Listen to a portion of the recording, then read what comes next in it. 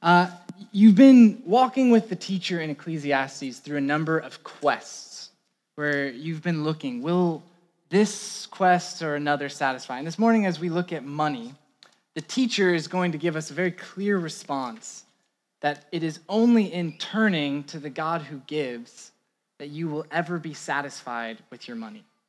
But before we talk about what the teacher has to share with us, I wanted to reflect some studies that have come out from Pew Research on what money is being used for. So 3 generations for you to consider. First, the Gen Xers. The Gen Xers are those who were born in the 60s to the late, mid-80s.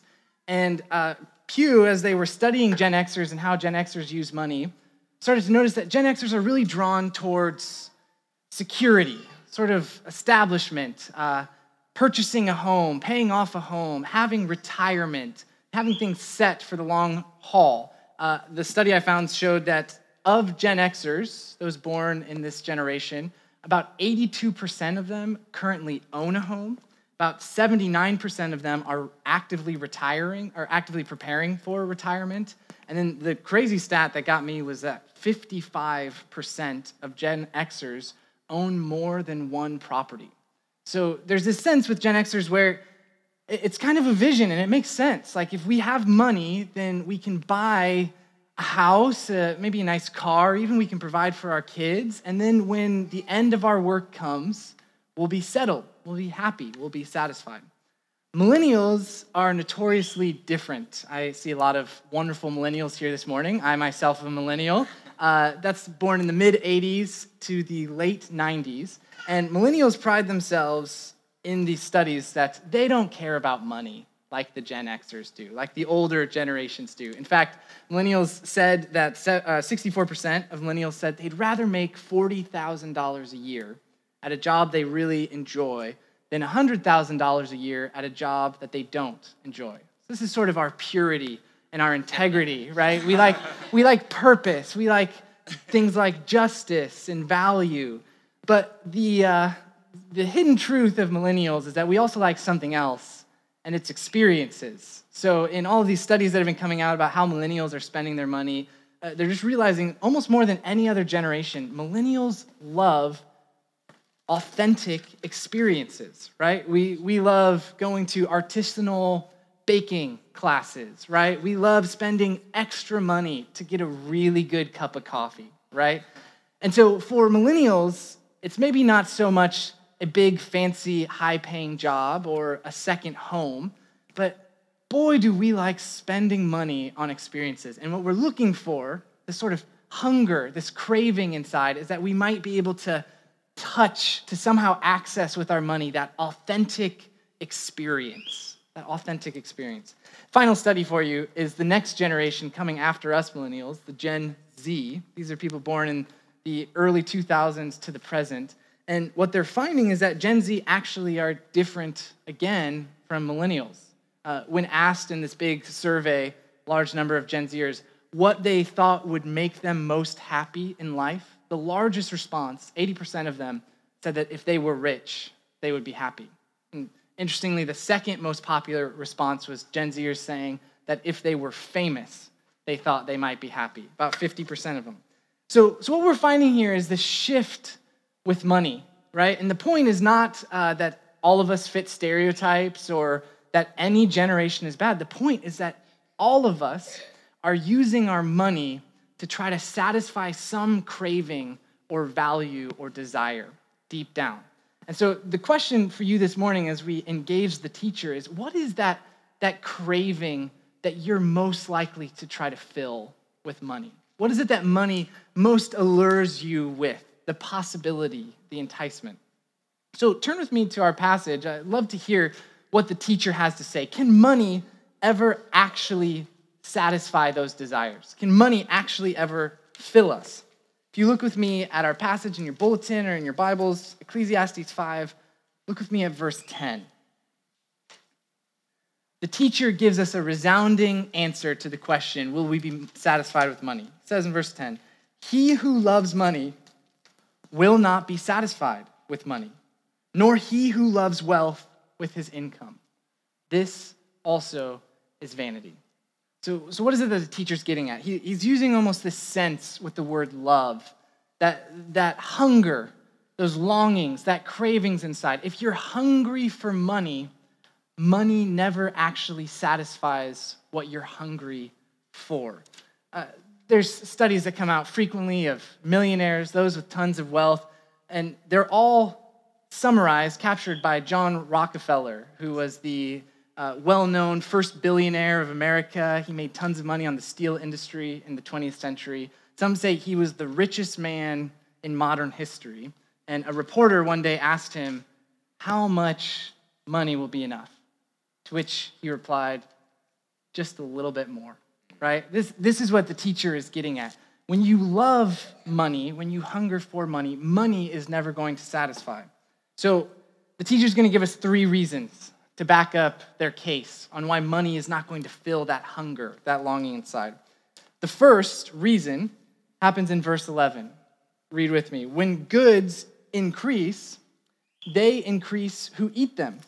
And what advantage has their owner but to see them with his eyes? Sweet is the sleep of a laborer, whether he eats little or much, but the full stomach of the rich will not let him sleep.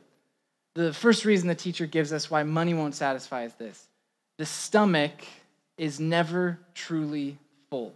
Just sit with this picture for a minute as you look at verse 11. When goods increase, they increase who eat them. What the teacher's saying is that as you eat food, when you eat too much food, instead of filling you more somehow, it actually expands your stomach, right? The more food you eat, the more hungry you actually become. It's just this endless cycle. And so similarly with money, the more money we start to have, the more money we start to want. The next image that the teacher uses in verse 12 is that of trying to sleep on a full stomach, right? That the laborer, the person who's working, is able to sleep because they're tired, no matter if they have a lot or a little. The rich, those with lots of money, almost get too full. It's like the stomach, as you try to sleep, is distracting. You've almost had too much to eat. There's one more verse at the end of our passage, chapter 6, verse 7. If you flip to the back there, where the teacher is going to bring up this sort of picture of a stomach and food again. Chapter 6, verse 7. All the toil of man is for his mouth, yet his appetite is not satisfied. I really love this picture because it's almost like the teacher is envisioning someone who's been working a field, maybe even working a garden, right? They've been working all day, they're sweating, they're laboring, they're gathering up all this produce. And then what is it that they're working for? They're working so that they can eat. This is great. The gatherer, the worker, gathers all that they have, they sit down, they prepare a meal, but there's this devastating reality that happens the next morning, right? They're hungry again. Have you ever had a feast, a truly extravagant meal that has multiple courses, the food tastes amazing, you're having a great time? Inevitably, no matter how full you got the night before, no matter how rich and abundant the food was that went into your stomach, by the next morning, you're hungry again, right? The next morning you wake up, and I, unfortunately, often tend to find that I'm like eating cereal or something like that, right? That it's like you have this rich, abundant food, and yet the next morning you're just trying to curb your appetite with a little bit of cereal to get you through the morning. I think this is what the teacher is getting at when it comes to this pursuit, this search for money. The reality is our stomach never fills up. Money is not a food that ever satisfies. Let's look at the second reason the teacher gives us why money never satisfies. If you go with me to verse 13, chapter 5, verse 13. The teacher is going to give us a story at this point. So I'll read this out and then we'll sort of track out what the story is. There's a grievous evil that I've seen under the sun. Riches were kept by their owner to his hurt, and those riches were lost in a bad venture. And he is a father of a son, but he has nothing in his hand. As he came from his mother's womb, he shall go again, naked as he came, and shall take nothing for his toil that he may carry away in his hand. What's the teacher getting at here? It's almost like the teacher is looking out and he sees that there's a person who's worked really hard in business. But if you track with the story the teacher's telling, these riches are being accumulated. Someone's getting promotions. They're getting more money for the job that they're doing. They're getting ahead. They're being successful. But as they're advancing, harm is taking place. It's kind of ambiguous what that harm is. Maybe this person is working really late and is just utterly exhausted. Their body's totally worn out. Maybe this person is ruining relationships because they're just pushing so hard at work. They're pushing so hard to be successful. Maybe there's almost a sense in which maybe the money's being made in some sort of unethical way, like money's being accumulated, but it's not exactly good business practices that this person is using.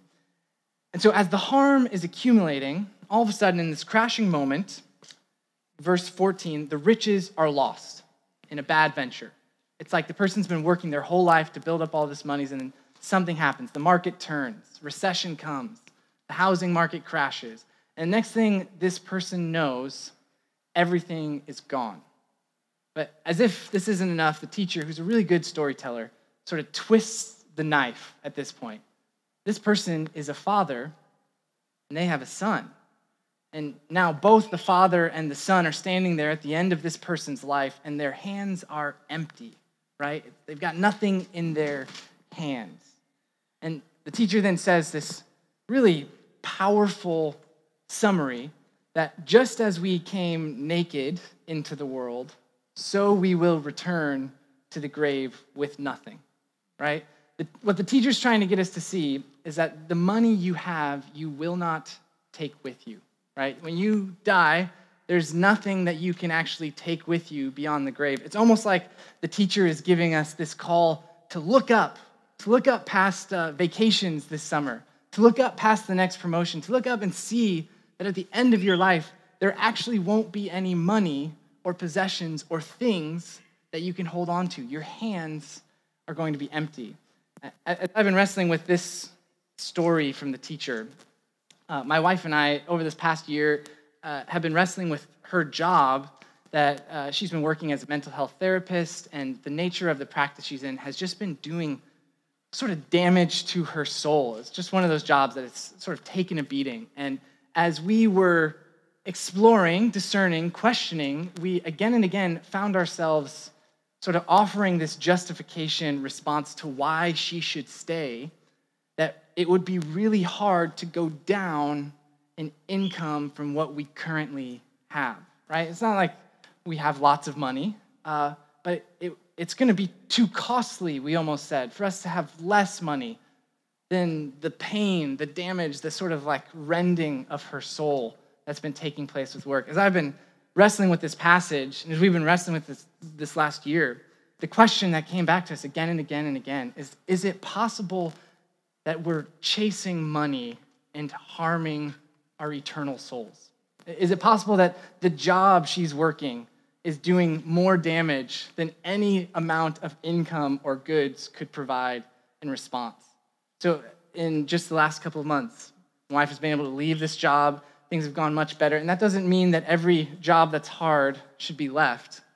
But the teacher's trying to get us to wrestle with this eternal perspective. Will you take any of your money with you when you die? Third reason the teacher offers us that money won't satisfy. Look with me at chapter 6. We're going to jump ahead to verse 1. There's one final story that the teacher offers. I'll just read this out. There's an evil that I've seen under the sun, and it lies heavy on mankind. A man to whom God gives wealth, possessions, and honor, so that he lacks nothing of all that he desires.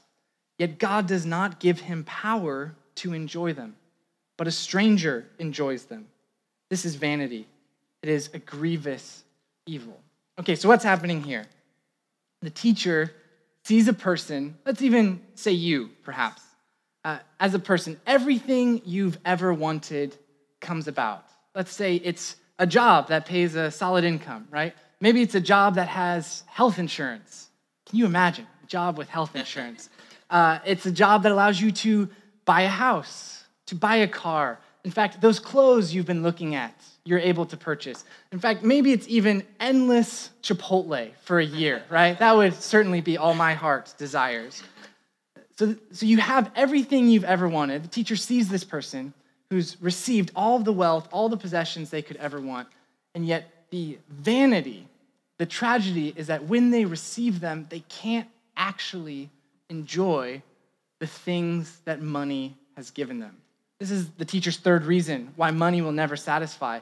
It's possible that you get everything you want with money, and it still won't satisfy your soul. I probably, like many of you, have found myself on sort of slow afternoons, particularly for traveling in a hotel room, watching HGTV. Are there any other guilty confessions to be made here this morning? And as my wife and I have sort of seen various shows on HGTV, it's kind of interesting that they all follow the same basic formula, right? You come across a couple or a person or a family, and they start with this home or apartment or whatever it is. It's kind of a mess, right? And the show begins with like, how could anyone ever live with 4 bedrooms, right? Like, that's just unbelievable that they have to make it in this condition. And then as they're wrestling with the home that they have, there's a better home. There's a more home, or there's a fixed up home that could be theirs. And you go through a lot of commercial breaks and you're really intrigued, and there's sort of this growing sense of wonder you have as you watch the show, like how good is that house going to be when they finally get it? And you start anticipating, and then the moment comes when the couple receives it, their brand new home, everything they ever wanted. And they always show the couple sort of sitting there smiling, holding each other, happy with their new home. Have you ever wondered how long that couple stays satisfied with the new house they've just gotten? Like, you think after a week, the house is totally blown up, like toys are everywhere, the cupboards are already full, and they start wondering, like, maybe we should get a new place. Even if it's not a week, what if it's a month? What if it's 2 years, 5 years? I mean, I get a phone, and by next September, I'm like, oh, I think there's a better phone. I think there could be a new phone that I might need.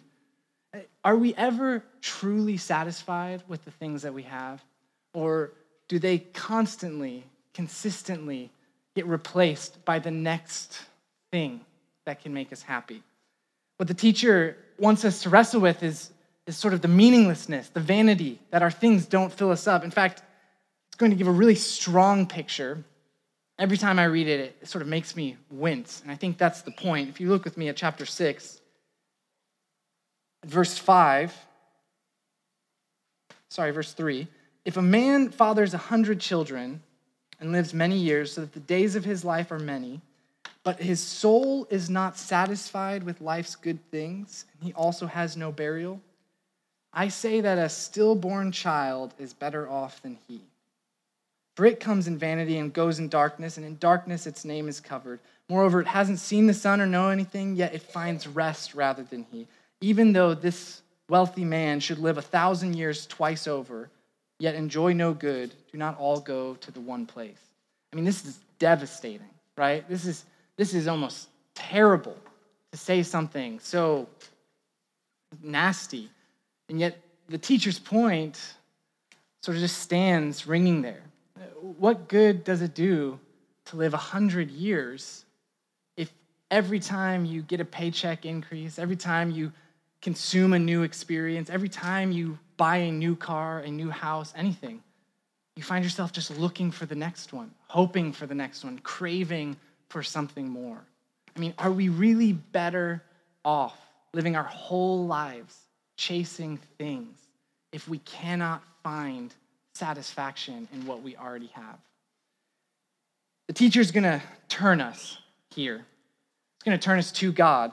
This is a very important turn. And if you look with me back at chapter 5, there's this one passage, it's just 2 verses, where the teacher of Ecclesiastes looks up and gives us hope.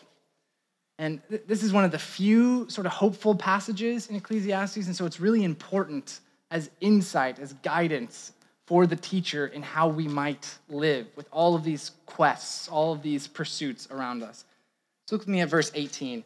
Behold, what I've seen to be good and fitting is to eat and drink and find enjoyment in all the toil with which one toils under the sun, the few days of his life that God has given him. For this is his lot. Everyone also to whom God has given wealth and possessions and power to enjoy them and to accept his lot and rejoice in his toil, this is the gift of God. For he will not much remember the days of his life, because God keeps him occupied with joy in his heart. What is it that the teacher is inviting us to do?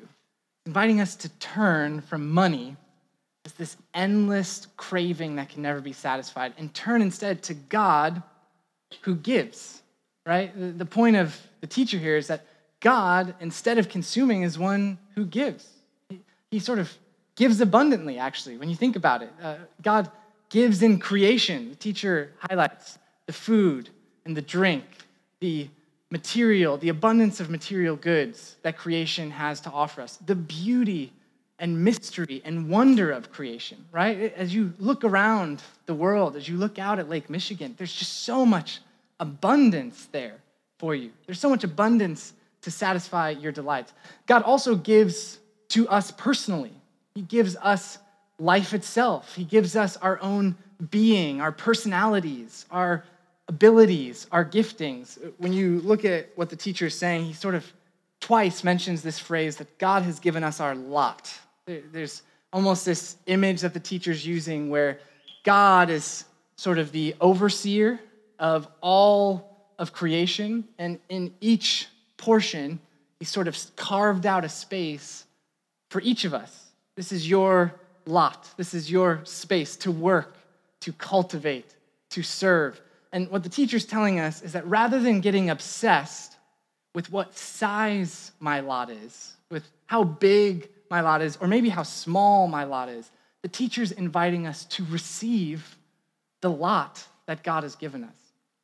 I think when you sort of take a step back and hear what the teacher's inviting us to see, you realize that the teacher is almost sort of gazing into the future when it comes to the God who gives, and is glimpsing the abundance and the glory of what is coming in Jesus Christ. The teacher doesn't quite see it, sort of is talking about it vaguely, but there, waiting for the teacher in the future, is going to be God not only giving us abundance in creation, not only giving us abundance in our own personal lots, but God is actually going to come and give the abundance of himself.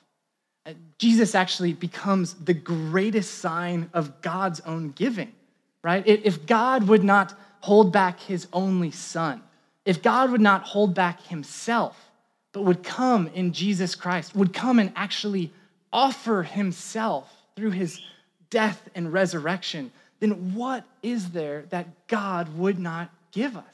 What need is there that God could not satisfy? I mean, to walk through even those generational needs we started with, for the Gen Xer who's looking for security, is not Jesus Christ the greatest gift of security, an eternal vision of investment and stability and joy for a Gen Xer to receive? Is not God in Jesus Christ the greatest gift of purpose, of justice, of authentic human existence that the millennial can embrace, can look for? Did not God in Jesus Christ give himself in humility and sacrifice so that Gen Zers, rather than chasing products, can actually receive the connection and community of his church? I mean, in Jesus, God has given us everything we possibly need to be satisfied. And so when you find Jesus teaching about money, it's almost like he's flipped the world's message on its head, right? Jesus is going to say things like, look at the birds. They're doing fine, right? Our chirping bird. It's an easy reference. Chirping bird is being taken care of. And so similarly, when it comes to your money, how could God not take care of you? Jesus is going to say things like, why store up possessions on earth when there's an eternal life for you to be embracing now? Jesus is also going to say, why try to serve the master of money, right? Why try to fill up your stomach, to fill up your heart with the things that money can provide, when the God of the universe, the God of creation, the God of your life, has offered everything to you in Jesus Christ. To close, I want to just give a few final practical suggestions. This is going to be pretty brief, but when it comes to money, money is so powerful. We have such a struggle in our hearts to resist money. That these 3 practical thoughts, based on what the teacher is saying here, can give us some next step direction. The first practical thought is this: we can turn to the God who gives by practicing gratitude. Okay, so we can kind of walk with Jesus. We can turn to the God who gives by practicing gratitude.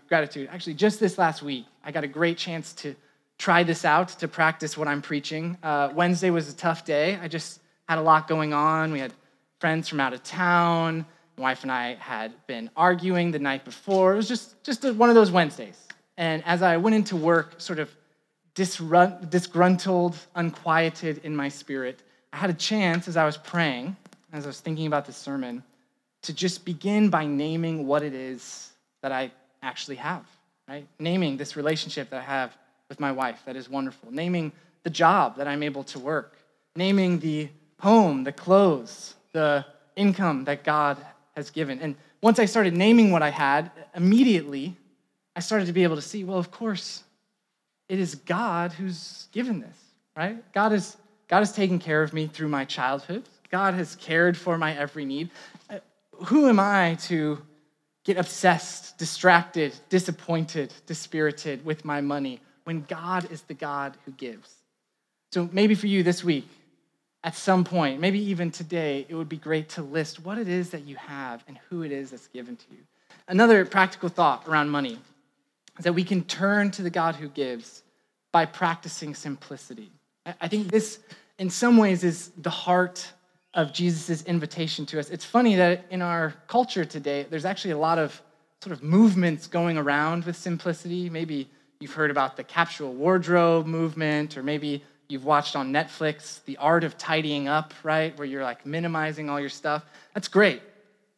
I think the joy of simplicity for the Christian, though, is that we actually can live simple, practical, present lives because it's God who's given us everything that we have, right? It's like when you turn to the cross, you actually start to feel this release in yourself, this release of your clothes, this release of your possessions. You can practice simplicity with joy because God has given us everything we need in Jesus.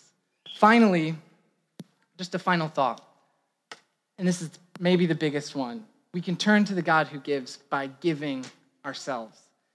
It's giving our time, certainly it's giving in relationships, but one of the best ways to break the stronghold of money is to give our own money away. It's like the money that we have, whether it's a small amount of money, whether you're a student who's working a part-time job, or whether it's a very large lot.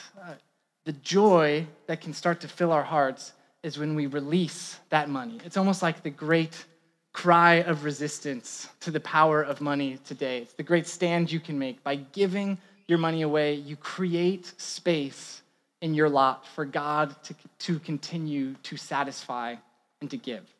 So, Immanuel, when it comes to the pursuit of money, my prayer for you is that with all of the pressures around you, with all of the cravings that money seems to say it can satisfy, may you turn to the God who has given you everything in Jesus Christ and find that only in him can you truly be satisfied. In the name of the Father, Son, and the Holy Spirit, amen.